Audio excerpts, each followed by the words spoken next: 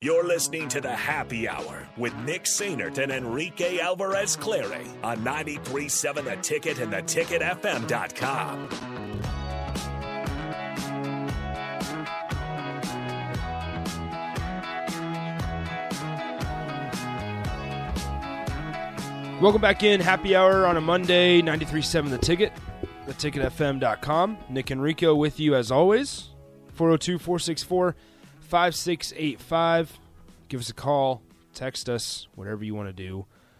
We'll let it be known to the world. All right, Nebraska over the weekend got a transfer from Northern Iowa defensive back Omar Brown. He is 6'1", 200 pounds. He was the FCS Freshman of the Year in 2019. Obviously, FCS, they didn't play football in 2020. He started all 7 games in the shortened 2021 spring season and then rounded it out with 7 starts in the fall before having his season ended with an injury. Omar Brown has 2 years of eligibility remaining, so I asked myself, where does that leave Nebraska? I love it. They lost Wyndon Hohuli to the transfer portal, so now they only have 17 scholarship linebackers. Oh, no. 8 outside, 9 inside. What are they ever going to do?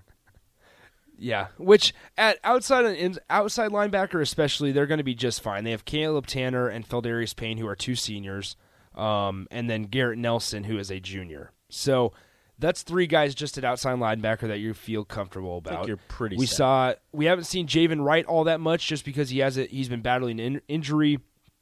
But then we even saw some Blaze Gunnarsson towards the end of the year, and he's only a redshirt freshman. So, Blaze, yeah, really cool. Such a great name. And when we got his commitment, it was a big deal.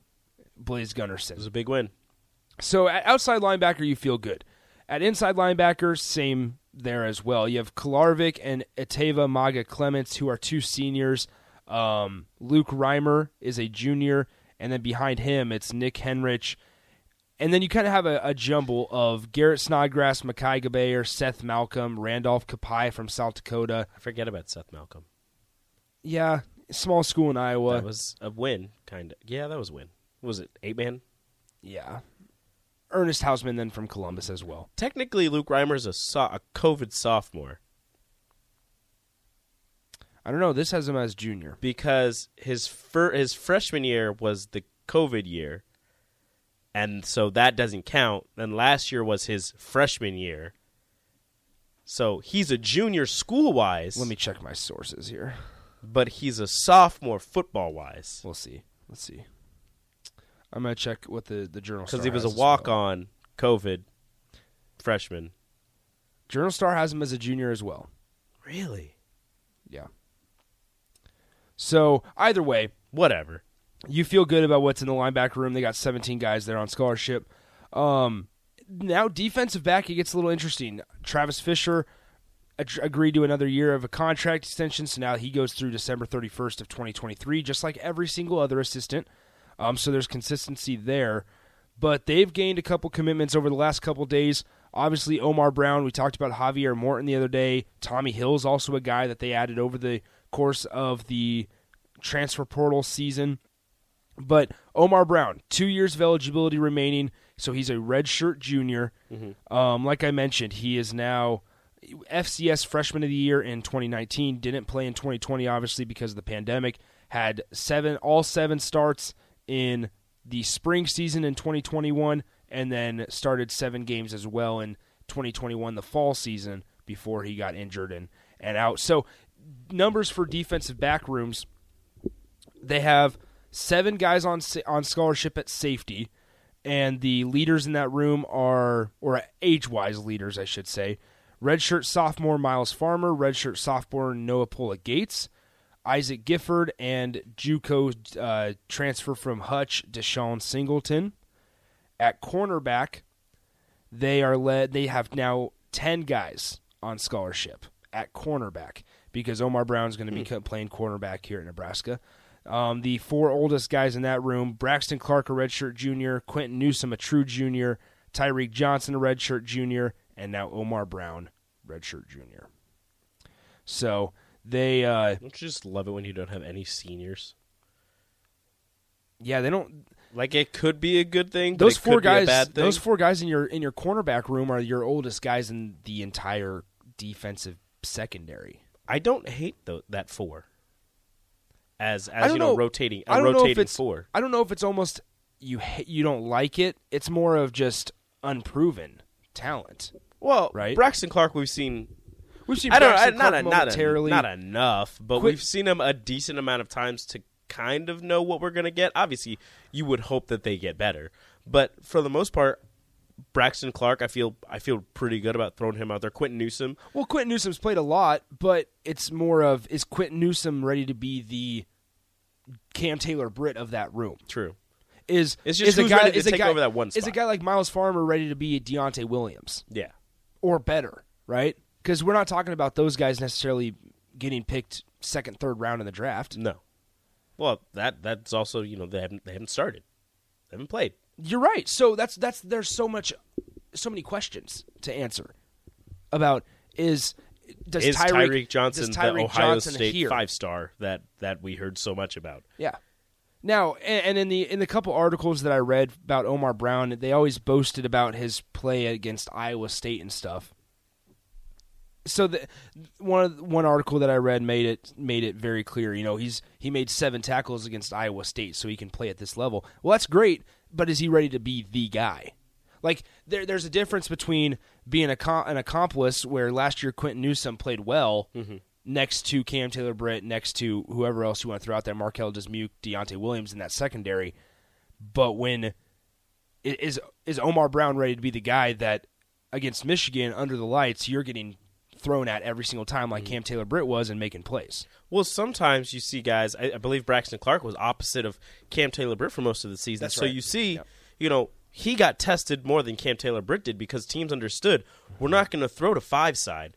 We're going to go to this other side. We're going to throw at Braxton Clark. And we're going to, have our number 1 lineup on this side, our number 2 lineup on this side, and we're going to have him go one-on-one with this guy. So he was tested plenty last season, and I'm not going to, sit up here and pretend like he didn't get beat or he didn't give up some big plays, but it's not like he was getting burned every single time out there. So he held up his own side of the bargain. He held up his side of the field for a solid amount of time. Now it's just going to see, all right, who's going to take over that other side of the field, and is there going to be a person that teams don't want to throw at, or are teams going to feel comfortable throwing to whatever side of the field? And if that's the case, is that a good thing? Is that a bad thing? Well, because you'll have somebody that maybe doesn't get thrown at a lot, and teams start feeling pretty comfortable throwing over there for whatever reason. You start making more plays. They throw to the other side. Maybe that person starts making more plays. So it's kind of a give and take right there, where you're not really sure exactly what you're going to get, but at the same time, at least one of these guys has been tested, game in and game out last season. Well, and with all that being said,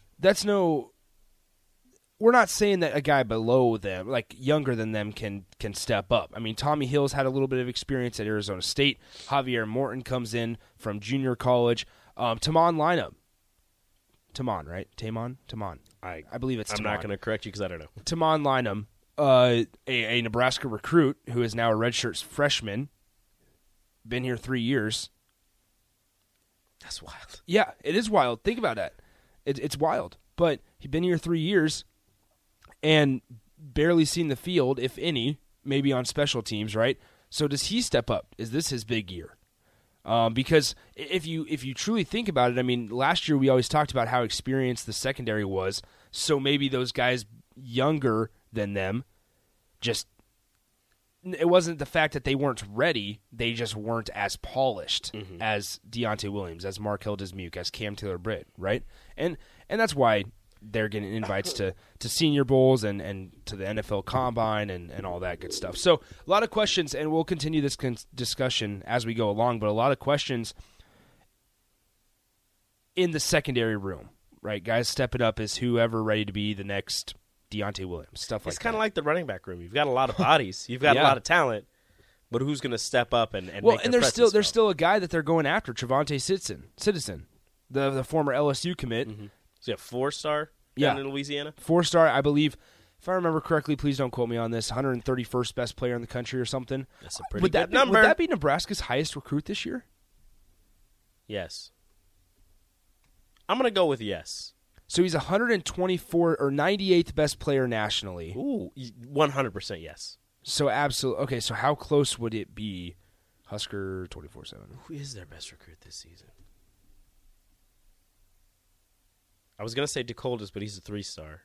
Yeah. Okay, commitments. Oh, yikes. It is a defensive back. Defensive back. Yep. Oh, no, I know this. From New Jersey. Yeah. Jaden Gold. Yep. Nice work. So, like, that's one of those things that when we're talking about the secondary, there's excitement because you bring in a guy like Jaden Gould. So you're like, okay, well, they're building the depth, right? And next to him, you have Malcolm Hartzog as well. So you're building depth as we go along. But Jaden Gould, 246th best player nationally, according to the recruiting sites, Husker 24/7. That's top 250. And Trevante, I want to make sure there's a T in that name. What is going on? I believe it's Trevante Citizen. So, that's a great last name. Yeah, Trevante Citizen. So right now, 98th best player, limited his schools to top 8 the other day as well, and Nebraska was a part of it. And signing day is coming up. I don't know the day, honestly. Wednesday, February 2nd. That's next Wednesday. Next Wednesday. It's not in 2 days, but next Wednesday. So that decision will be coming on here shortly, and we'll see if they decide to add anything more. But if you want the full list of all the additions and all that good stuff, I know Huskers.com updated that as well. The official, they are now, including DeAndre Jackson, they have 92 scholarships. Mm-hmm. There's 85 by kickoff on August 28th. Gonna have to have some attrition. Yep. That's all included. That's completely up to date. Like I said, that's some sites that I've looked at have DeAndre Jackson not listed. Mm-hmm. So I don't know if there's something there. But even so, even if DeAndre Jackson is not a part of this or is not on scholarship, still maybe they could take a Jaquez Yant approach with it. Say, hey, come on over, get your grades right, we'll get you a scholarship. But as of right now, he's not on scholarship, so I guess the number would drop to 91. Could be one of those where they're waiting on Trevante's commitment. Ooh, that'd be interesting. If he commits to Nebraska. Look, I'm not saying this is what they're going to do. You're breaking news. Stop. No, we're not doing that. I'm not saying this is what they're going to do. I'm just saying it is a possibility where if they get Citizens' commitment, they tell somebody else that may not be here on campus just yet, hey, we don't need you. That's not unheard of. Teams do that. All right, let's take a break. When we come back, we'll do Nick's Trivia. Call down 402-464-5685, $15 to the Upside Bar and Lounge.